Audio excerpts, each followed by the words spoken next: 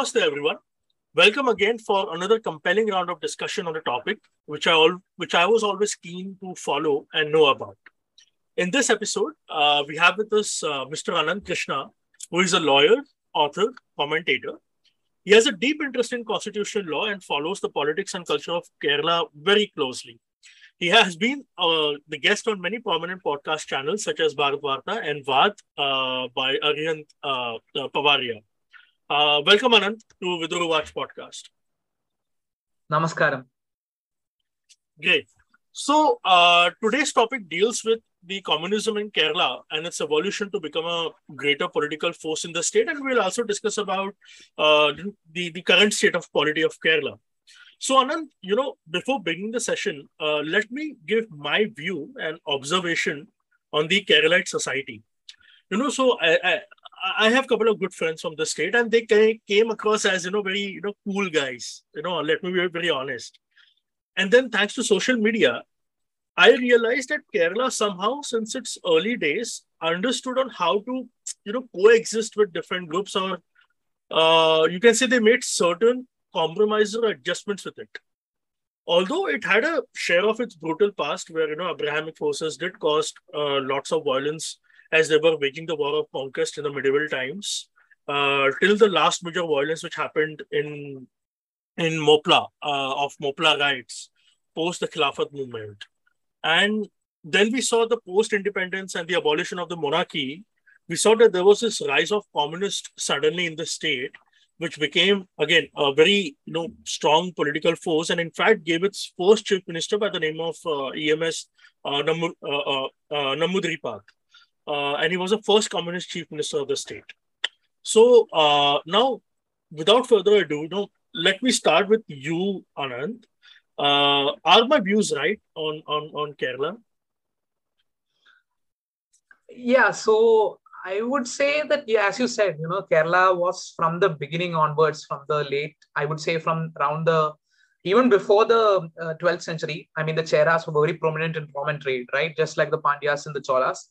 But unlike the Pandyas and Cholas that waged a lot of conquest wars, the Cheras were very much protected by this Sahyadri, by the Western Ghats, right? So they did not partake in a lot of the conquest sort of thing that the Pandyas did vis-a-vis the Cholas, or the Cholas did vis-a-vis the Pandyas. It was, and other than the 11th century when, Rajaraja Chola, etc., Rajendra Chola, etc., invaded Kerala, Kerala was the region that we now call Kerala, the Chera Desha, right? That area was more or less inclined to make money out of trade.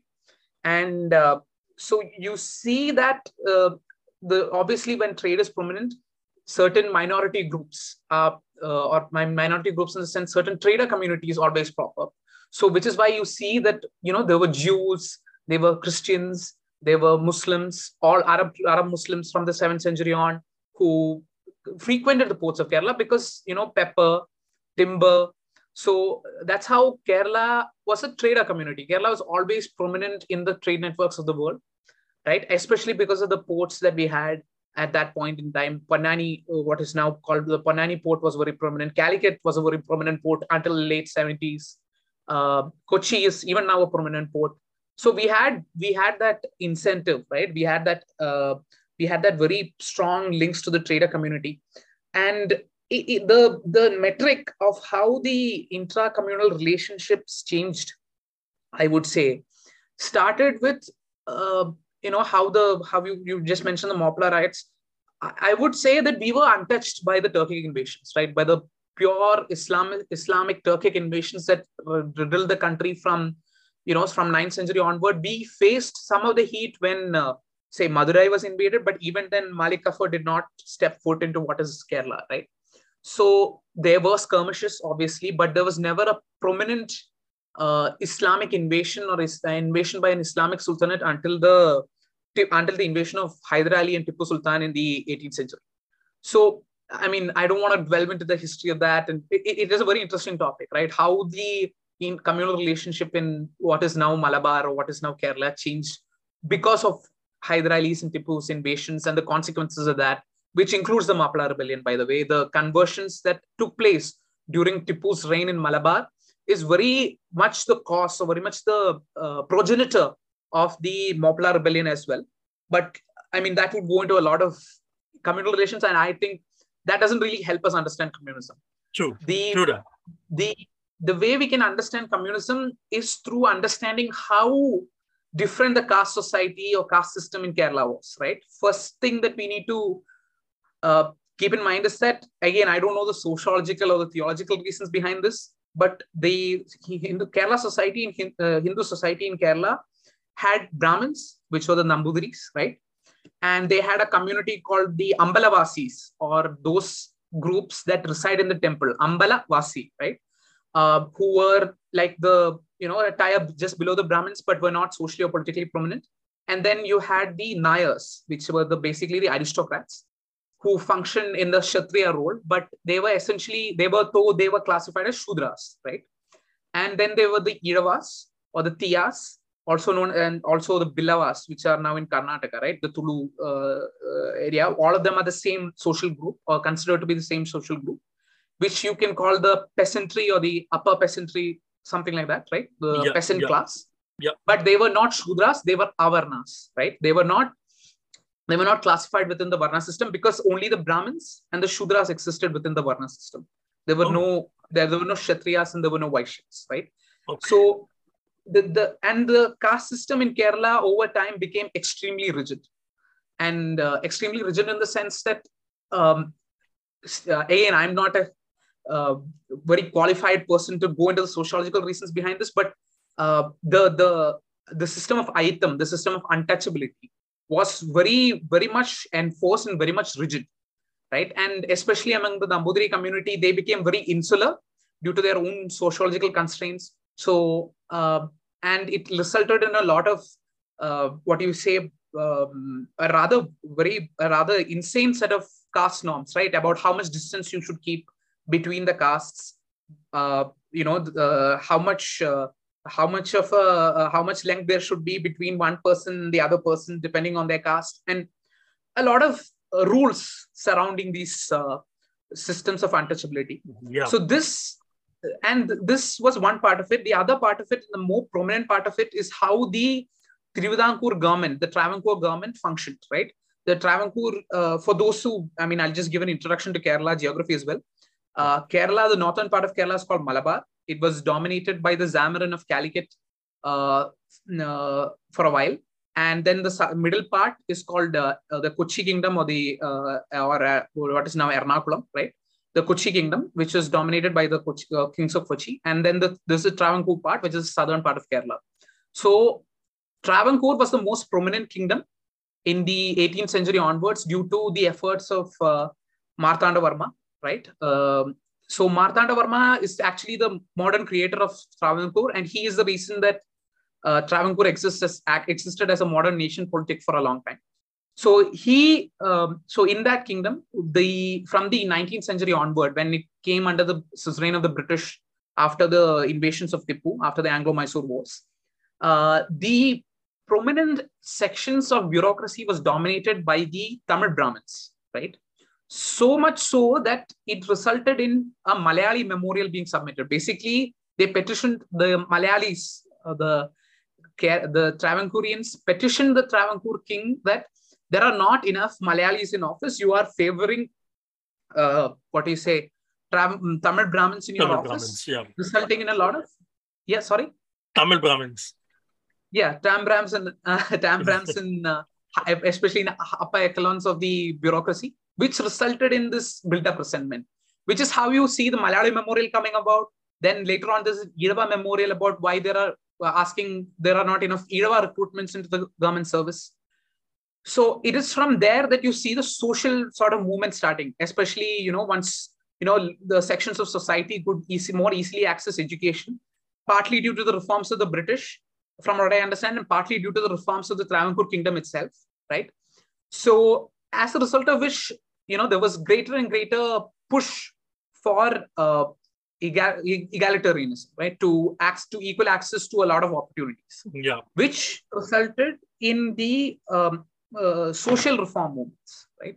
And it is from these social reform movements that you see communism sprouting up. I'm sorry, I'm going the long way ahead, but I just want to give the full social context. No, not a problem. So, This is important actually, because to understand how the society basically evolved, with the times, and how the rigidity actually caused the society to basically break up, or where this idea of, as you said, the egalitarian, the equality, uh, it actually, I mean, for me, this sounds like a, communist propaganda sort of thing, where, people subscribe to these utopias.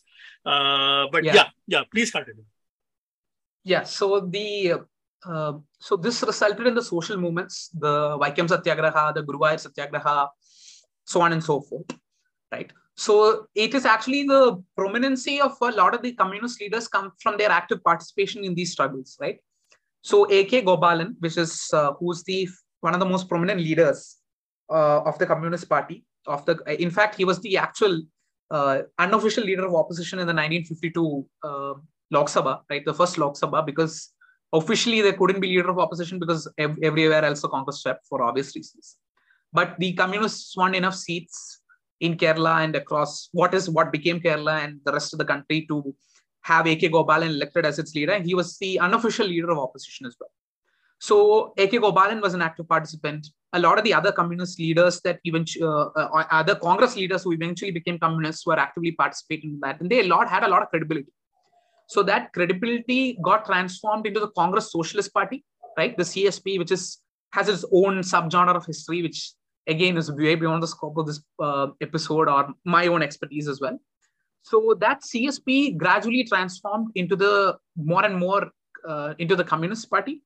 So obviously this was triggered by the October Revolution, right? The consequences of the October Revolution and how the Indian intelligentsia, especially the Malayali intelligentsia, started viewing it. Because socialist views had become popular in parts of North Kerala, Malabar in 20th century itself. And when the October Revolution happened and the success of Lenin and the success of Lenin, especially against the imperialist forces, and let's be very clear about this, right? Because when we view it back then, especially if you're somebody on the right or somebody center right even, and you look at the October Revolution and things like that, you will feel that was bad or that was not good.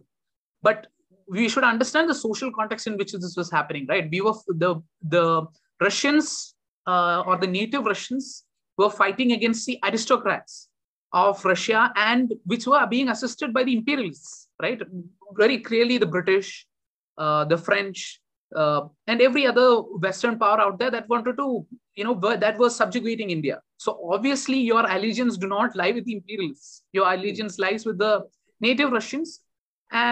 Whether or not they were fighting the aristocrats or not didn't matter to you, because they were fighting against the imperialist forces. So that sort of triggered the idea of, I think, in fact, Malayalam was the first regional language into which, Indian regional language into which Marx's works got translated. I'm not sure of that, but I think that is so.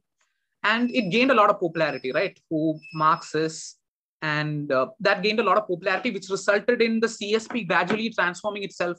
It started dissociating itself from the broader Congress movement due to the issues that obviously happened up to the lead of World War II.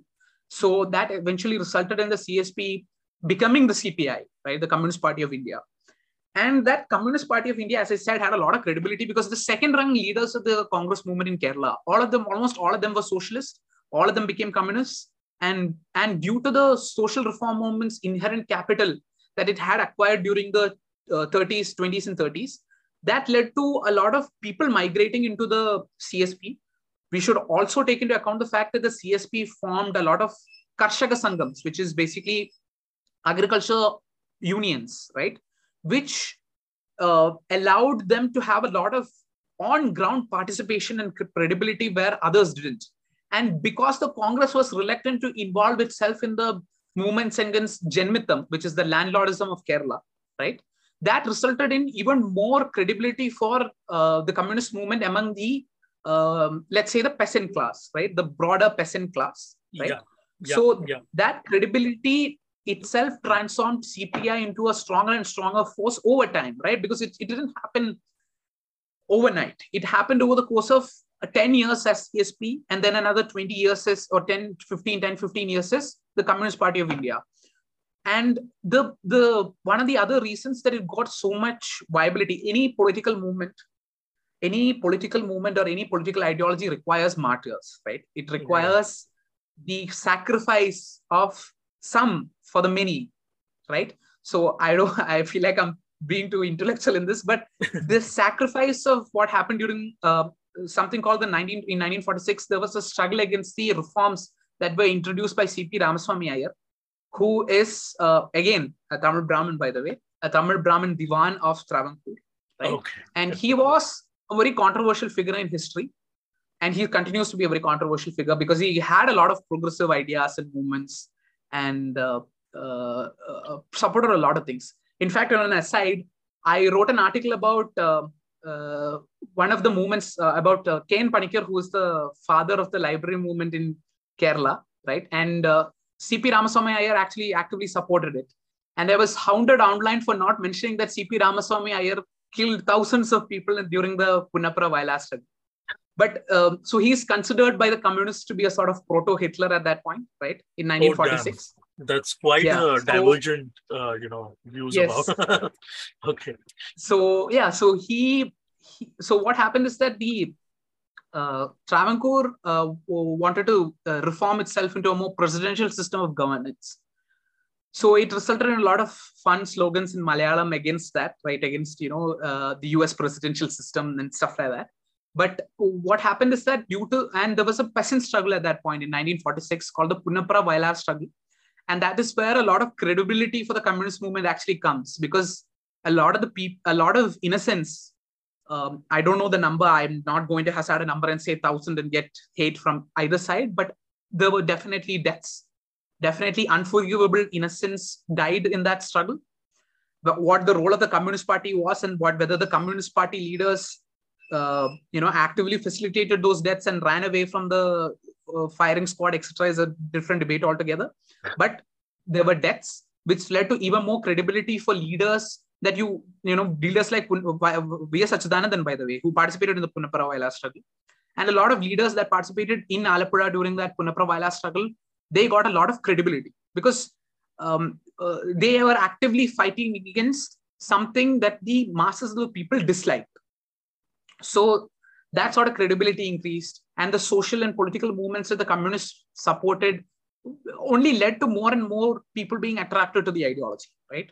Because we have to frame it correctly, right? The Congress did not want to interfere actively in social issues because they were being dominated at many levels by the upper castes, right? By the Nayars, right? And their credibility was nationalistic in nature, while the communists looked not just to imbibe nationalism in many ways, but they also looked to project the strength of of social issues, right? Trying to actively interfere in social issues as well. So both of those things resulted in a lot of credibility of the communists, and that is why you see that in the 57 general elections, the first general elections for Aikya Kerala. By the way, they actively involved themselves in the Aikya Kerala movement as well, and they actually, Aikya Kerala meaning United Kerala, they wanted for the creation of a United Kerala, uniting Travancore, Cochin, and the Malabar district of Madras. So they, by actively pushing for that, they also gained a lot of credibility among people, because you are actively pushing for the state to be formed on linguistic lines. Right. So that was also there. There was some credibility from that as well. So all of these things created a perfect storm in 57. And the entry of Malabar in some ways changed the dynamic, because Travancore Cochin by then had become a single state. And Travancore Cochin had a Congress government for a while, right? They had elections till 56, 57, obviously, right? From 47 onward. And there were popular assemblies in Travancore and in Cochin starting from 1920s or so. So the Congress had built up a lot of power had been governing many parts of what became Kerala till 57. But the addition of Malabar, as well as the credibility that the communist movement had towards actual social reform. After independence, the biggest question became social and let's say property reform, right? Land reform. They had a lot of credibility on those aspects. Yeah, right. Because, and that is why you see. Yeah, because I remember when the first Chief Minister of Kerala came, he first initiated the agriculture and land reforms, and I think they were good reforms. That that provided Keralites with I would say an equal distribution of land among themselves, especially the agricultural land. And I think, as you said, the Communist Party really did understood the social issues, and they kind of tried to take it to a logical conclusion, and they did that, which I think the Congress was failing to do. As you said, they were quite nationalistic in their favor, but they failed to understand the different quality of different states, what sort of social issues they have, and how to basically kind of create a cohesion or create uh, a unity between them, so that there is no more kind of breakup among themselves, where the society itself implodes into something else. So yeah, continue, sir, please. By the way, I just wanted to put a disclaimer there. The land reform that they initiated in 57, 58, that actually was unsuccessful. Okay. And eventually led to the first dismissal of an elected state government by Nehru under Article 356, right? But and eventually the land reforms were completed later on by a CPI Congress government with CPM in opposition. So Okay. yeah, that is a very interesting side note. No, actually, they lost the government. Yeah. So so this is how in 57 they actually won.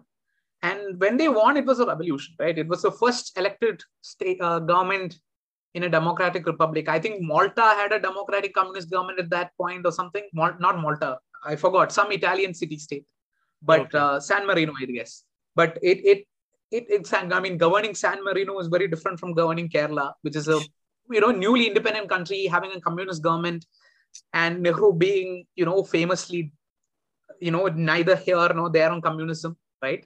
So within the country, right, not outside. Obviously, we know where his allegiances lied outside the country, but within the country, he was very, very indecisive on that matter, and it was actually Indira Gandhi who pushed for the dismissal of the state government after. So this is actually where you see. Actually, I'll just talk about the liberation movement in like 2 minutes, right? Yeah. So what happened is, when the communist government was formed, when the 50s, 1957, when the communist government got elected, they obviously had a huge mandate. And the mandate was used by the communist government very effectively. They proposed serious social reforms, educational reform, and land reform. Now, the educational reform and the land reform completely cut at the root of what the church was doing, right? And what the Naya Service Society was doing, which is the caste organization of the Naya community. They were very much opposed to the educational reforms that they were trying to bring about. And obviously, the land reforms as well, though cannot be said out loud at this point, especially. Right. But they opposed the social educational reform on the idea that it cut not just the rights under Article 29 and 30, which is the rights of minorities with respect to educational institutions, social educational rights, but also with respect to their autonomy, right? Because the bills that they proposed by Professor Joseph Montessori, who was the education minister in the EMS government, it struck at the autonomy of minority educational institutions to employ their own teachers, what syllabus they taught, and so on and so forth. This resulted in the formation of the Vimochana Samaram committee, or the liberation struggle, right? Where the Congress, all the other parties, there was a Praja Socialist Party at that point, which is a faction of the Congress that felt that Congress wasn't socialist enough and Communist Party is too communist. Communist Party is too socialist. So the Praja Socialist Party, led by Patantanu Pillai, and a lot of other political parties came together, formed a joint committee of opposition, chaired by Mannathu Padmanabhan, who is the godfather of the NSS, who played a very important role in the social reforms in the 20s and 30s.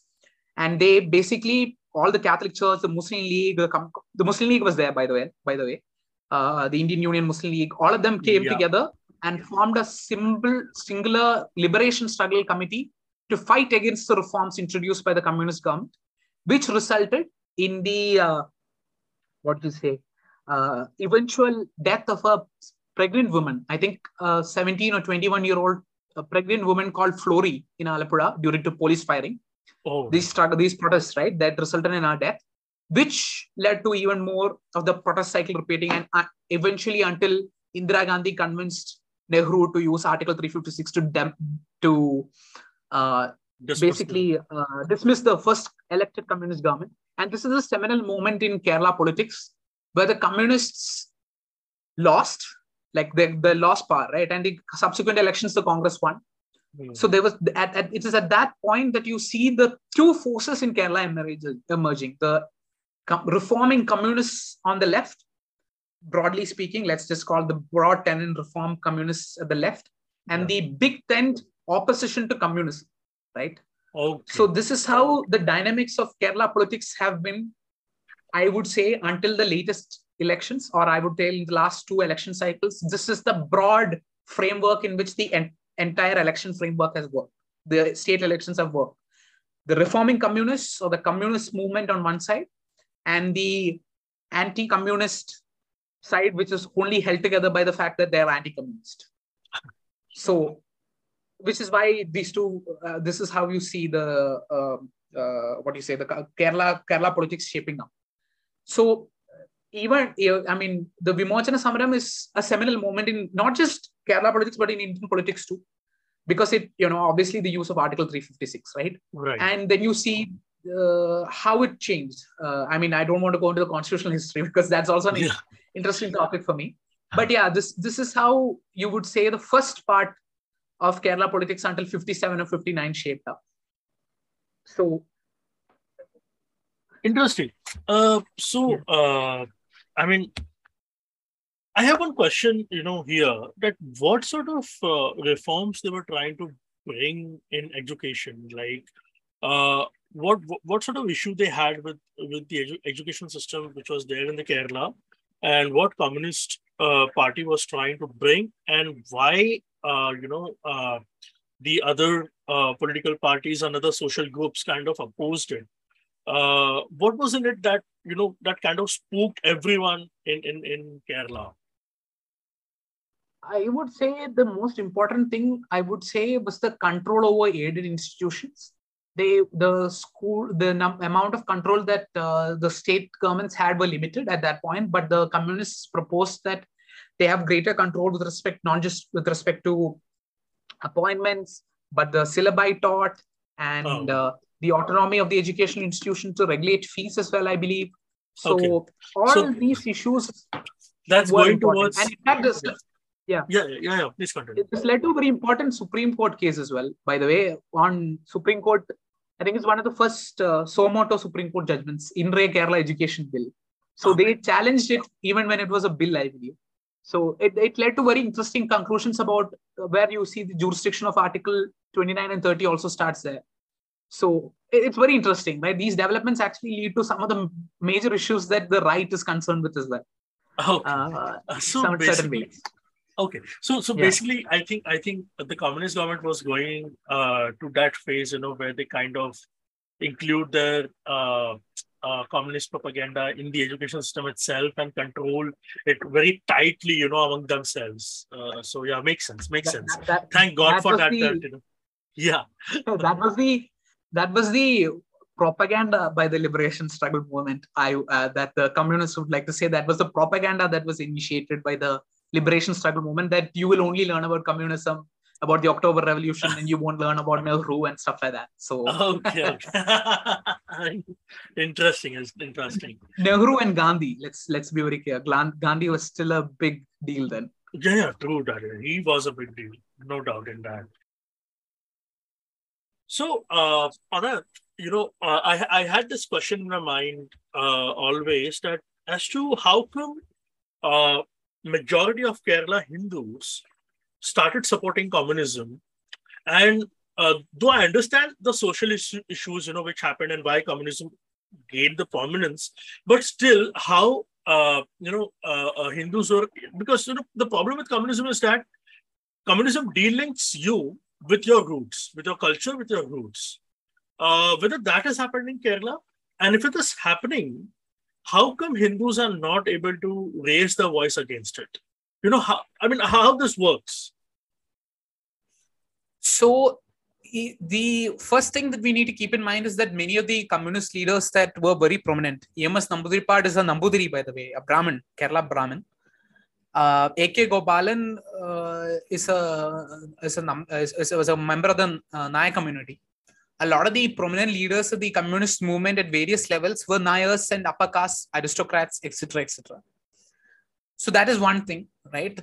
Even though you would say that the Nayars broadly opposed communism, there was many sections among them that actively supported the Communist Party, and especially in Malabar, that was very prominent, right? So that is one aspect of it. But more broadly, I would say that the communist movement diluted itself.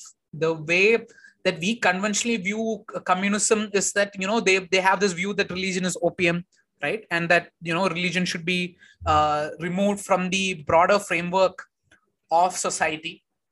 But as you see in Soviet Russia, where they, sort of cooperated with the Orthodox Church, they had a similar dynamic with Kerala Hindus in the sense that obviously the institutional strength of the Orthodox Church vis-a-vis the institutional strength of the Kerala Hindus are different. But the framework in which it existed, right? There is this very famous saying of E.M.S. Namboodiripad that, yes, communists are atheists, but we are not opposed to religion in itself. We are not opposed to the religious people in itself, right? We are not opposed to the practice of religion in itself. Okay, interesting. So they did not view the communists in Kerala did not view themselves as being there to create atheism. Right. Obviously, there were revolutionaries within their groups, I'm sure, that wanted to radically transform society and destroy all forms of religion and whatnot. But they were very realpolitik, right? The communists, especially after they got tossed out in 59 and they lost the subsequent elections, they were very much in realpolitik. And that real practice of realpolitik allowed them to enhance themselves in the eyes of the society of Kerala very much. And you must see that even in the 57 elections, one of the prominent issues that was being raised was actually relating to Sabarimala itself, the Sabarimala Dharmashastra temple itself, where there was an issue of the temple being desecrated in 56 or 57 or so, 55 or so. And the communists actively campaigned on the front of establishing an inquiry committee about it. Oh, there is an active, it was under the E.M.S. government that an inquiry committee was established, and a report is there, which kind of sort of blames a Christian family that was in the region. Oh. So anyway, what I'm trying to say is that they always had the ability to co-opt Hindu issues because they did not delink themselves from the culture and society of Kerala. And even today, where you see a very different communist party, you will see that they participate in, very controversially so, there's been a lot of issue about this, we can come to it later, but they participate in the conduct of Teyyams, right? Which is the ritualistic temple dance, I would say. Oh, yeah. I've seen them. In Malabar, they actively participate in the affairs of the temples. So it is not as if they are great practitioners of realpolitik. They actively engage with the Hindu community of Kerala. And the Hindu community of Kerala, due to various issues within themselves and fault lines and problems, have cooperated with the Communist Party at various levels and continue to cooperate with the Communist Party, right? So I don't want to go too much into the sociological thing of why the upper castes and the Brahmins and the elements of this thing support the Communist Party, because that's a different question altogether.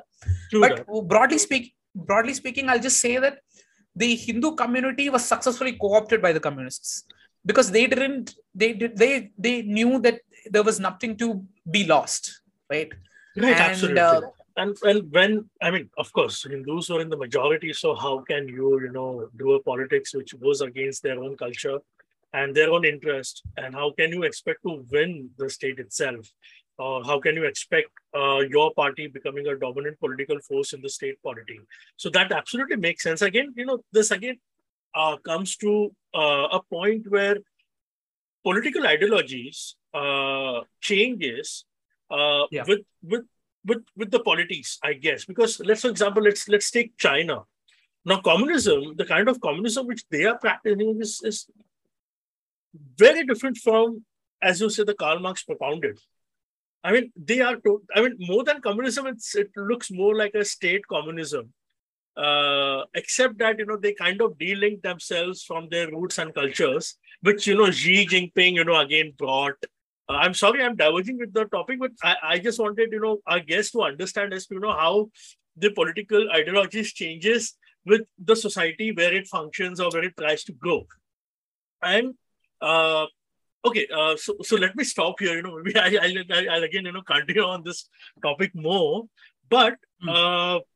As communists co-opted with the wider Hindu organizations or caste groups in Kerala, what suddenly changed in past few years with the kind of started co-opting with the Islamist group?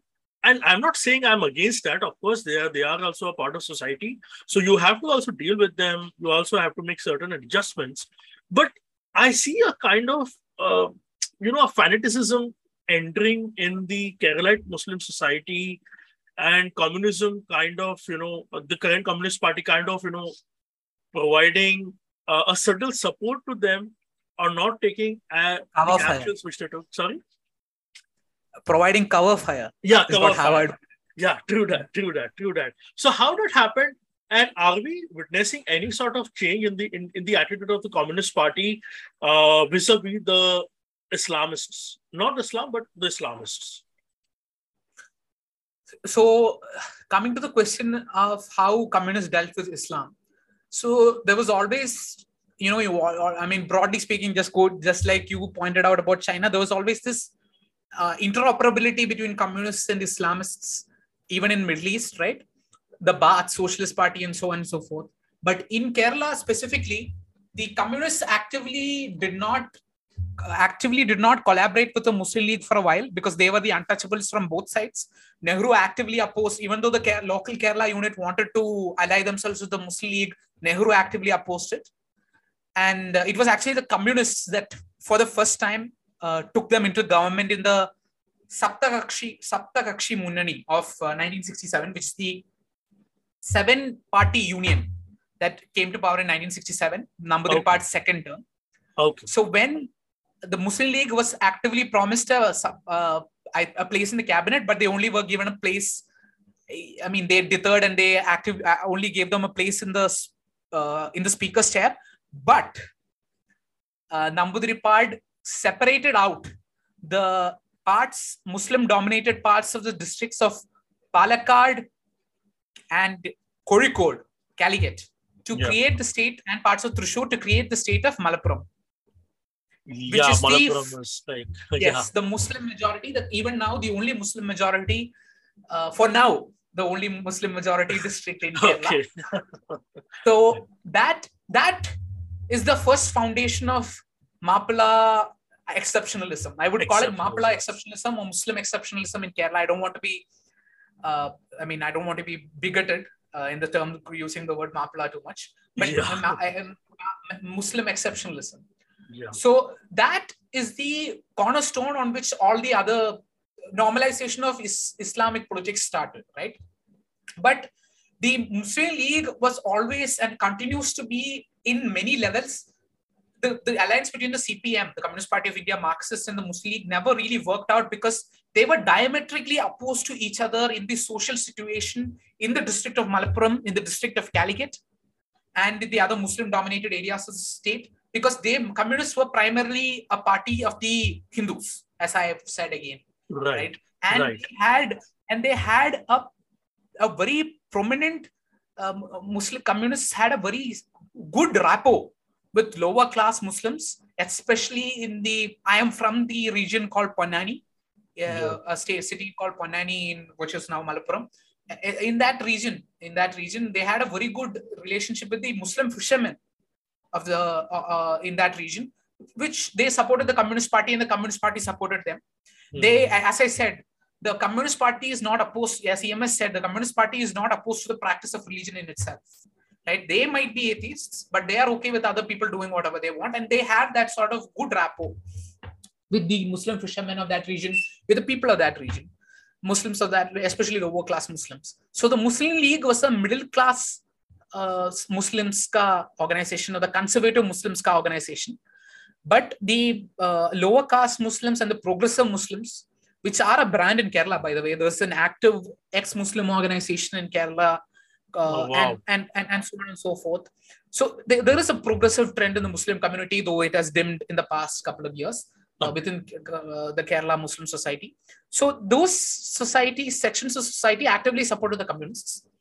And you will see that the communists always prided themselves of being true secularists, right? They derided the Congress for associating themselves with the Muslim League, which they have on and off called a communalist party, right? A communalist party. So they are the true secularists. As the projectors of true secularism, the Communist Party is the opposed to both the forces of Islamism and of RSS, right? Or then the Janasangh, and Hindu extremism. So they had a very okay relationship. They had sections of the Muslim community that supported them. But what happened is that I don't want to go too much into the electoral politics of the last. I mean, I can speak very authoritatively electoral politics. True that. But yeah, we are talking about the social, more of a social issues. Yeah. So how the society changed, right? Yeah. But the 2001 assembly election in Kerala resulted in the defeat of the Communist Party. And there were multiple causes for it. They were expecting to return in record numbers in 2001, but they lost. And this led to a rethink in the party. And this is my personal analysis. I don't know how true this is. There's a document by the Politburo that was commissioned by the Communist Party, CPM's Politburo, about the Communist Party's failure in 2001. And it blamed the inability of the Communist Party to co-opt sections of the minority community that had become rich due to the Gulf boom, right? So the Muslim businessmen who became a result of the Gulf boom supported the conservative Muslim parties of Muslim League and the Congress, etc. And the Communist Party did not have traction with them. This pushed them. This, I think, pushed them. This thing they sensed, right? The communists are really good at political. They're really good at their hold on Kerala society is unrivaled. And this political pulse was sensed by them. And it is at that point that, Pinarayi was the electricity minister in the government that did not fail to get re-elected. He became a secretary later on, a Kerala state secretary. And when he became state secretary, he moved towards a more, to increasing the strength of the Communist Party by co-opting more sections of society. And it is at this point that you see the broader demographic changes happening as well, right? The demographic consequences in the past 40, 50 years coming into play, especially now, with the increase in the number of the Muslim community in the state.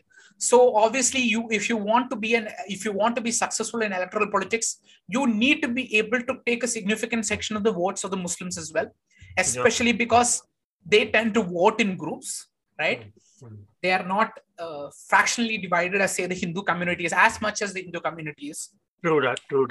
So so this led to the active push from the Communist Party's end to co-opting the Islamists, and this was facilitated by Pinarayi Vijayan, who is the most realpolitik person out there, especially unless and until his ego comes in his way. Till then, he is the most machine politician who will practice the most realistic kind of politics, right? So unless his ego comes in the way, that's very important disclaimer. Okay. So Pinarayi decided that Pinarayi pushed in the past 10-15 years towards the co-option of Islamism, and as Islamists got more co-opted, they also gained more power. And due to social trends within the Muslim community, especially after 2014, for obvious reasons, they turned towards more and more radical organizations, which led to a vicious cycle developing, right? The further the BJP continued to enjoy success in the national level, the more alienated the Muslims of Kerala felt, and the more radical they became in their approach to state politics, leading to even leading to the communists having to co-opt more and more radical persons, which they did with reckless abandon. They have, I would say, this party has, I'm a former communist, and I would say that this Communist Party of Marxist and CPM under Pinarayi Vijayan has compromised itself with radical Islamists like no other organization in the state. I mean, other than Congress, who is, I mean, anyway, in multiple levels, the way you see Rahul Gandhi supporting a Islamist. And then, stopping his whole Bharat Jodo Yatra on one particular day when, PFI had... the day that PFI decided. Yeah. So I think Congress, when it comes to Congress, I think Congress has become disillusioned. They really don't know what they want, what they stand for. But here I would like to interject as to, I think, don't you think that the current communist leadership is committing a mistake by co-opting with the radical, faction of a Muslim society in Kerala? And also he kind of tinkered with the whole Sabrimala thing, and we saw the kind of attempts to again desecrate a sacred place by the communists, and he kind of supported that.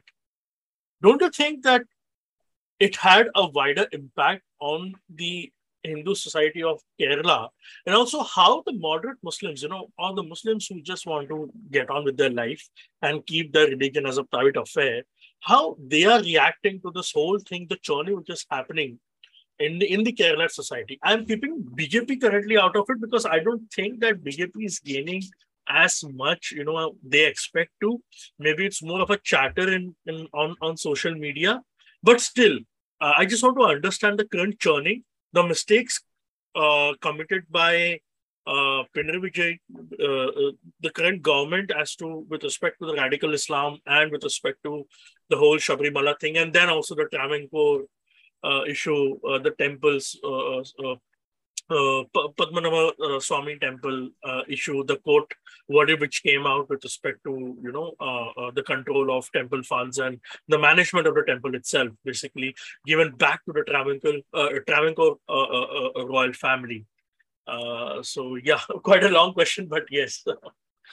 So I actually would place that in two different contexts, right? The Islamist question, I think, is completely separate from what happened to Sabrimala. Yeah. So I just speak about the Islamist question, right? I don't think that he thinks that he's making a mistake. And I think it's too early to say that it's a mistake from my view, because I am a nationalist and a Hindu who does not wish to see Islamists gaining more political power. But from his perspective, I think he can do monkey balancing. And he will do it. He will balance these things out eventually by taking action under UAPA and most likely arresting some PFI cadre here and there. Because by the way, the communist cadre in many levels is very anti-Islamist, some of them. Okay. Even though there are Islamists among them, there are elements of the Communist Party's cadre and organization that is opposed to the Islamism. That is not happy with the sort of push that is happening also. So we should keep that in mind. Yeah. And I do think that there will be a moment of reckoning, because the communists are trying to be a big tent party, right? Which they are trying to co-opt all sections of society, including the Christians, into a singular Kerala framework, which is very hard to achieve. And it is only being achieved at this point because Pinarayi is unquestioned within the most politically powerful organization within Kerala. But I do not think, sans Pinarayi, this organization would be able to stand on its own legs with the positions it has on various issues right now. That is a more complicated question for me to get into. But I think that the mistake that he is making, that the cadre, even I feel elements of the cadre feel, or elements of the communist organization might feel, I think they have to learn to live with it. I have learned to live with it. And I have no skin in the game, and I have no skin in the game, so I can't really say that. But it is just, as we can probably say, just in the wisdom of Sri Pinarayi Vijayan, just like we say it is just in the wisdom of Sri Narendra Modi, just in the wisdom of Sri Pinarayi Vijayan. What we perceive to be mistakes might not be mistakes, right? I do not know enough to say that point blank he is committing a mistake for his political power. But I think he is making a mistake with respect to the long-term viability of the Communist Party in Kerala, and he is making a much larger mistake to the constituents that he is governing. Yes, so he's definitely making that mistake. But every politician, regardless of where they are concerned with conserving their political power in one way or the other. Right, we should offer the right incentives to them to do the right things. Is how I feel. Right, My perspective is that of a idealist when it comes to these scenarios, because there's no other way to think about it. No, absolutely, because I like my view on this whole thing, which actually changed a lot post 2019 elections, is that you have to co-op politicians. You have to kind of have the kind of lobbying efforts with them, because in the end, current politicians do not represent a society, do not represent a community, except during voting, patterns maybe, but they kind of, for them, the political power matters more, rather than a cultural issues or social issues. They will speak on it unless and until there is a push from a particular section of a society. So I absolutely agree with you on this. So this is where we actually come to the question of Sabrimala. I'll just answer that as well. Yeah. So Sabrimala, and this is why I put the disclaimer there about his ego, right? Mm-hmm. His ego came in the way. When Sabrimala happened, he actually felt that his positioning that the Supreme Court judgment should be implemented as a excuse me. No problem. Excuse me. So there's a, I don't want to go into the dynamic too much, but he essentially felt the pushback coming from the Hindu community was against him, and his ego felt insulted. Oh. And the more he pushed, the more the response was, and the more the response was, the more he wanted to push, which is why he did everything that he did. I don't want to delve into it because it's true that, because that's not a topic also. It's a very bad phase for my life, so I don't want to talk about it. No, I totally understand. I totally understand it, and I understand the Kerala Hindus and many sections of the southern India, Hindus of southern India, the kind of feeling they have for the sacred place such as Sabrimala, and the kind of pains they went through the whole episode. It's just that I want to understand how the Kerala society is churning right now, or is the churning happening, or it's just kind of noises from the echo chambers on the SM? That's my main interest I have currently in Kerala, in the Kerala society. Okay, so with respect to Sabrimala was a short-term phenomenon. Whatever happened in Sabrimala, the response to it was given to the communists in the 2019 general elections, where they completely got wiped out in multiple ways. The voting percentage of them, their voting percentage dropped down to 34%, meaning Congress alone had 36% of the vote. LDF together, all the parties together had 34% of the vote, I think, and the Congress alone had 36%. The UDF had 49% of the vote, and the point difference, I think, was 12 points or so between the 37%. Sorry, LDF had 37%. Yeah. So there was a 12-point difference between how much vote the LDF got and how much vote the UDF got. And you must also account for the fact that they backpedaled a lot of the Sabrimala stuff in the run-up to the election. Anyway, I think that the Sabrimala churn electorally is done for. But as we can see, the 21 elections where Sabrimala, the Congress actively tried to make Sabrimala issue but failed. Right. So I think the Sabrimala spectacle is done. Right. Yeah. Whatever Pinarai's ego got enough of a flip until 2019 and lost it out in 2019 election. He was like, fine, I'm going to compromise on this issue. And he compromised on this issue. Yeah. The party did actually. In the end. Yeah. So I mean, that is done for. But there is a larger churn happening, and that larger churn is happening due to the continued success of the BJP at the national level and the continued increasing radicalism by the Muslims in the state, which is pushing both Christians and Hindus to one side. Yeah, and it's more of a social churn than a political churn right now. Yeah, right? Yeah. So, on this point, you won't believe. Yeah. So I was working in my previous organization, and there was this my colleague, and he was from Kerala, and he was a Christian, and he was, you can say, quote unquote, cutter supporter of BJP in Kerala. And that was surprising to me actually. That how, because see, usually I would say average Christians also do not perceive BJP, as kind of a party. Though BJP has co-opted lot many Christians in many states. If we can say, see in the Northeast, in Goa as well, they have co-opted with Christians very well. And they understand, they also kind of understand, their issues and, but on an average, the Muslims in the metro circles, in the metro cities, they kind of perceive again a BJP as anti-Christian and an anti-minority party. And when I met this person, this theory of mine kind of went for a toss. That guy from Kerala, from Kerala, he's a Christian and he was a cutter supporter of BJP. So. Just adding on to your point, how Christians and Hindus are moving towards, maybe not moving, but kind of, slowly kind of waning away from the Congress, maybe shifting to a BJP camp in Kerala. So, people like that, Christians who support BJP are called Krisangi in Malayalam. Right? Okay. Yeah. So, but see, that is there are people like that, but there is a very limited amount of people. There are people, definitely a minority among minorities, but it's more of a social churn. It's and there's a lot of divisions within the church, too many divisions within the church and too many politics interplay between the various churches of Kerala for us to viably say that the Christians are moving towards BJP or or moving away from the Congress.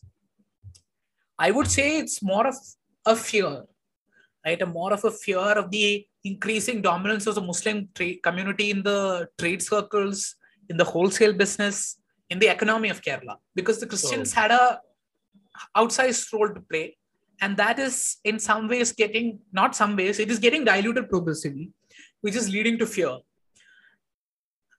I don't know to what extent and how it will help the BJP. I think that there are multiple issues that the BJP Kerala unit internally needs to deal with before we can speak very authoritatively about that. And I think, that will be a different podcast altogether. Yeah, true that. Absolutely. As we are focusing on communism more. I'll just say this, I'll just add on to this point, right? About how Christians and communists are working together. Yeah. So the communists actively courted the Christians in the run-up to the 21 elections, right? And a section of the Kerala Congress party. Kerala Congress is the regional Congress faction that left in the 60s and later is basically the party of the Christians and Nayars of Central Travancore. There are multiple factions of the Kerala Congress, and the most prominent faction is the Kerala Congress Mani. They experienced an internal split in 21 after the death of K.M. Mani, which is one of the great doyens of Kerala politics. So after his death, there was a split between the senior leader P.J. Joseph and K.M. Mani's son Jose K. Mani. Jose K. Mani left to the LDF, the Left Democratic Front, which in turn led to a lot of reorientation in Kerala politics, because K.M. Mani famously backstabbed the communists in the 80s and left for the UDF to the Congress allies. So since then, for the past 30 years, it's been going one way. The conservative Christian vote has been going one way. But this sort of slight realignment led to some sections of the Christians voting for the Communist Party as well. Not major sections. Initially, when the CPM won the way they won, 99 seats, many expectations was that a lot of the Christians moved away from the Congress, but they still prominently vote for the Congress.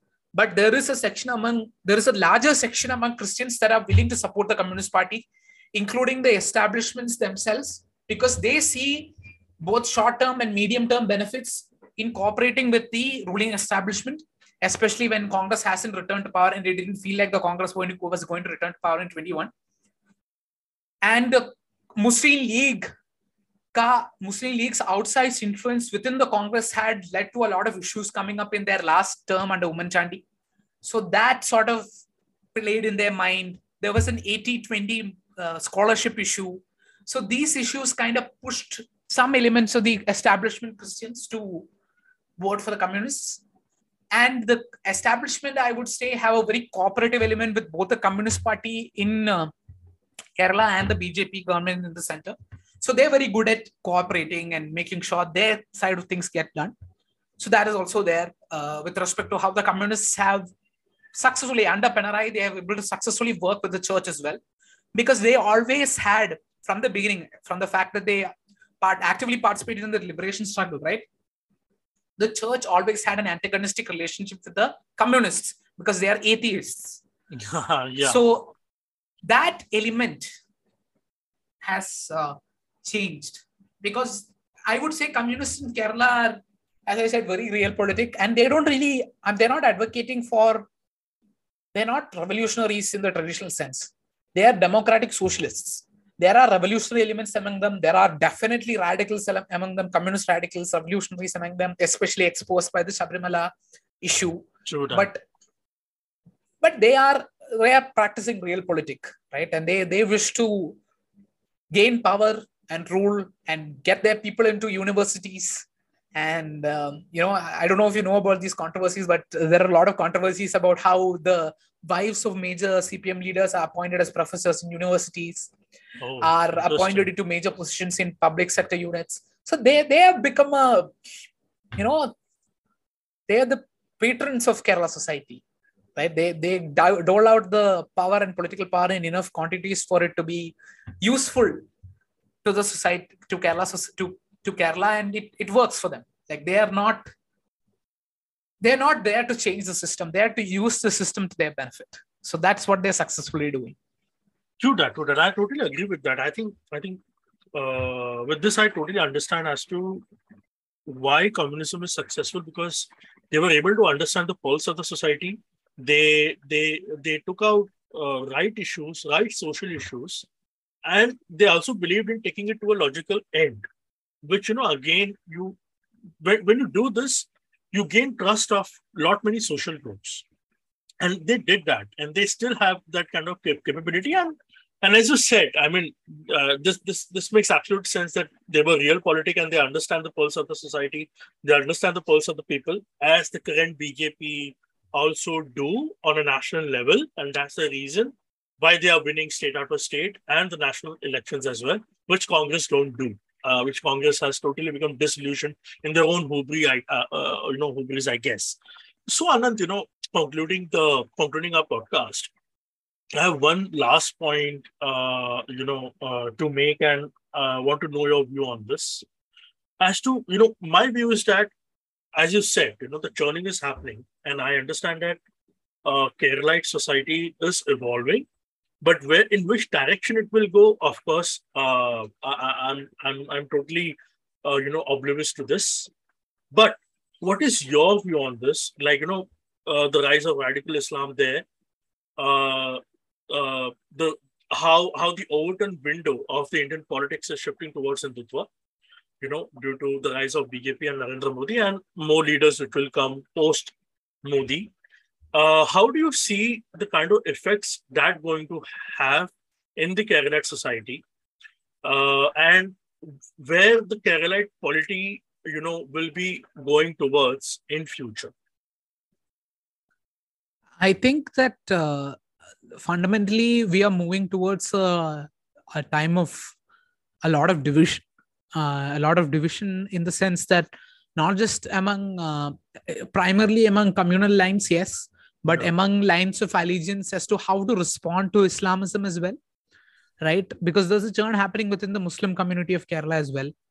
And how that turns out is a question in itself. But I think broadly speaking, as things become more radical and the mean of society, as in mean as in the average person, turns against the violence that the radical organizations like PFI want to perpetuate in Kerala, it will only lead to greater opposition, I feel, among the Hindus and Christians of Kerala, and definitely sections of the Muslim community who are opposed to this.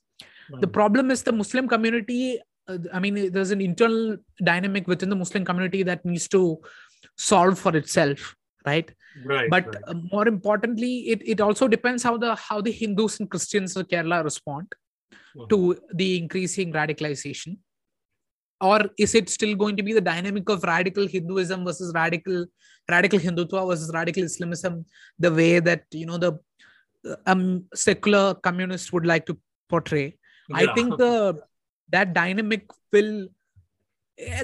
won't work for a long time, because if you look at the surveys, the Prime Minister personally has a significant amount of support, double the amount of support that the state party enjoys, the BJP state party enjoys, Right. which essentially means that there is support for the elements of what Hindutva and the BJP represents in Kerala, right?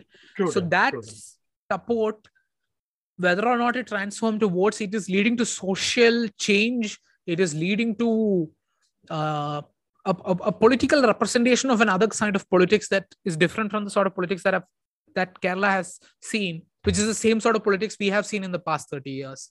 So it also depends on how the Communist Party responds to post Pinarayi, right? Just like we speak of how the BJP is dominating Kerala, Pinarayi is dominating Kerala right now. And how BJP is dominating India, we just speak. Similarly, Kerala is being dominated by Pinarayi and CPM. So how will CPM politics turn out in the next 10 years, right? I think elementally there is an internal tension, significant amount of internal tension with how the Communist Party is being run. And when you're in power, the tensions that are boiling under the surface tend to creep up and up. And the more the incumbency goes on, the more the tensions will increase. So there is a very big elemental difference between how, people sometimes say that Pinarayi is Mundudutha Modi, or Modi who wears a mundu. But that is not true, because the Prime Minister enjoys personal popularity and love, right? The support that the Prime Minister enjoys is not born out of fear or not born out of respect, right? Obviously, people respect him. Obviously, that is there. But the love is there. There's an amount of fanatical support that is risen by a leader who is standing up to the perception of standing up to forces. The perception that he has among the general public is pure popularity, like pure love, right? Pure in many love. ways. Pure love. I mean, love as to the guy. I mean, I don't know. I will equate Modi with Gandhi, because the kind of spell which Gandhiji had on the masses when it comes to the freedom struggle, no political leader had that except Modi. Like we are going to divide India into, I guess, three parts.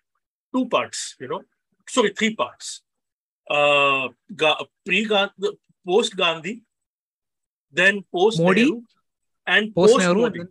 Modi, post Modi.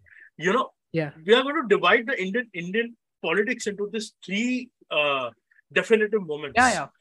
For the rest of our lifetimes, you're going to talk about this man. There's no doubt about it. True that, and the kind of effect is going to have, in the Indian polity. That's for sure. So just like that, how does the Communist Party do post Pinarayi? Right, the fear that the Pinarayi is, Pinarayi is loved by some. There's no doubt he's loved by some, but he's more feared and more respect born out of fear than respect born out of love. I wouldn't say he enjoys the mass popularity that many other communist leaders like Achyutanandan even now do.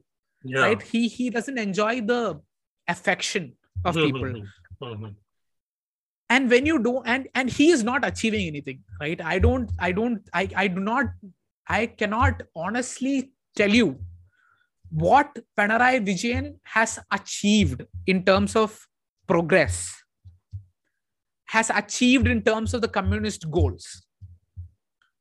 So when you do not have this, when you are sweating away, in my opinion, you're just ruling and you're not really governing. And you are trying to do very shady things with respect to your promotion of your son-in-law. It changes what the party is, right? And the internal patronage mechanisms, how they are working. I have personal experiences that make me doubt the internal patronage mechanisms and how they are working. I feel that there is a moment of reckoning for the Communist Party, and that will determine how Kerala politics goes on. Because it is not, there's a lot of social churn happening against the anti-Islamist movement, but there's also a sort of churn happening within the communist state unit as well. So that how that turns out is going to be very important. And I think on and on and on, I think on overall, I think that it is Kerala politics is 3 phases, right? You can say there are 3 phases to Kerala politics. We can say before the formation of the 2 fronts, and from 2016 onwards, from the 2016 assembly election onwards, since BJP has become a viable force in Kerala, there is the 3rd phase of Kerala politics in the past 30 years, and that this new phase has a lot of instability about it. And I think in the coming 10 years, especially I don't know how long Pinarayi is going to be there, especially after post Pinarayi, there's going to be a lot of internal churn within the state polity. Yes.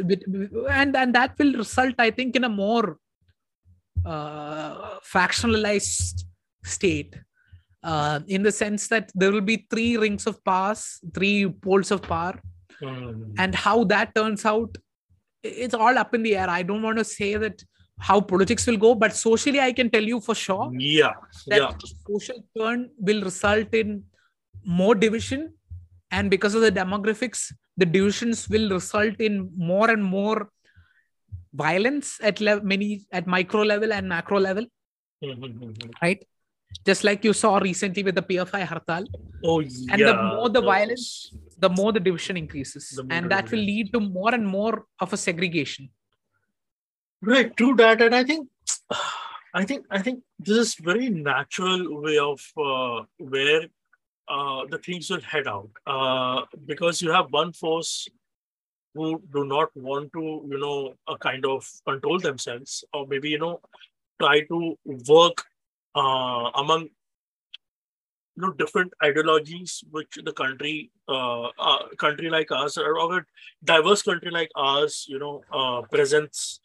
So I think the opposition is but natural, and there has to be opposition. I think my view is that radical Islam or the fanatics are more dangerous because they have faced, the radical Islamism has faced opposition from their own people in Arabic nations, which was the birthplace of Islam itself. The reason why you have the monarchy in Saudi Arabia, the monarchies in the dictatorship in Egypt, or you had it in Iraq, Syria, and currently in Syria, you had it in Libya, is because they were totally opposed to the version which Muslim Brotherhood propounded when it comes to governing the Muslim society. And they were right also. If you can see that, they were right. And we know how Muslim Brotherhood co-opted with the USA and how, they all played along all that with churn this. happened. All that churn happened, right? And in the end, the monarchies were right. The dictators, the Gaddafi, of course, not saying that they don't, those autocratic elements do not have their own disadvantages. But I think they understood in the end what will happen if we allow the free reign of Muslim Brotherhood or the other radical Islamist organization. So I think if it happens in Kerala, like for example, in this whole thing, this PFI thing, which is currently unraveling itself, and thankfully the government of India realized that they have to take some action on them. And Kerala, being a launching pad of PFI, had a lot of good people worry as to what will happen in state in future if they are not controlled or no action, taken on them.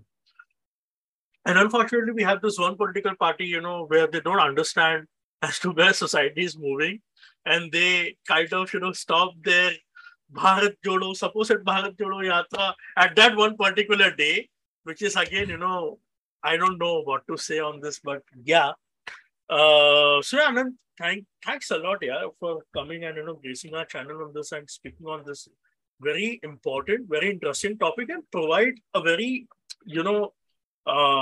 amazing view on how the Kerala society function. Because out there, people have a lot of misconceptions about Keralites around the Keralite society. That is, I think, unfortunate, because personally, I have a very positive view about it, except that, I used to worry about how the demographic thing will work in Kerala and how good people of Kerala will going to face, that kind of thing in future. But again, lot like how it happens with Bengali, because Bengalis, because again the state falls into not into an umbrella of BJP and that, and they are. I mean, the perception these people have some issues, kuch to screw dealing, that kind of perception people has got. But I do not suffer from that, and I always respected the Kerala society, the way they function themselves, and the kind of cool way the Kerala society, kind of stays, and especially the kind of movies which are coming out from Kerala, from the Malayalam cinema. Of course, you can have your political views on it, or you may oppose certain, social messaging which is coming across. But I think when it comes to the stories which are coming out of Malayalam cinema, is amazing. Like, I recently watched Minal Murali, and let me tell you, that was the first Malayalam movie which I watched. And I was totally, I was like, wow, it was so amazing. The story, the kind of, I mean, it was a good movie, for me, especially the villain. I totally loved the villain, the way the director, framed the villain and his emotions and everything. So I think they are coming out with great stories. And again, as you said, the churning is happening in Kerala, and I hope some positive developments will happen. So yeah, again, thanks a lot for gracing our channel, and I do request our guest to please follow Anant on Twitter. I'll be posting his handle in the description of our podcast of this episode. And also, he also, visit many podcast channels, some big ones like Bharat Varta, like Bharat, as I said earlier, run by Arya Jain. And recently he has, recorded a latest episode with him on another very interesting topic, which is again a point of discussion currently in the media as well as, in the SM as well. So do chime in as to what it is and what are the issues and the future about it. So again, I know I'm repeating this line again, Anand, but again, it's a moment of disbelief for me that you came, because I was listening you since a long time, especially on Bharat Varta a lot. And when the recent, elections happened in Kerala, and again, and you guys are on banger, like, Pinari Vijayan is going to win, and that happened, and that too with huge numbers. So again, thank you so much again for coming on to my channel. And I really hope that you will grace our channel again in future for more interesting topics.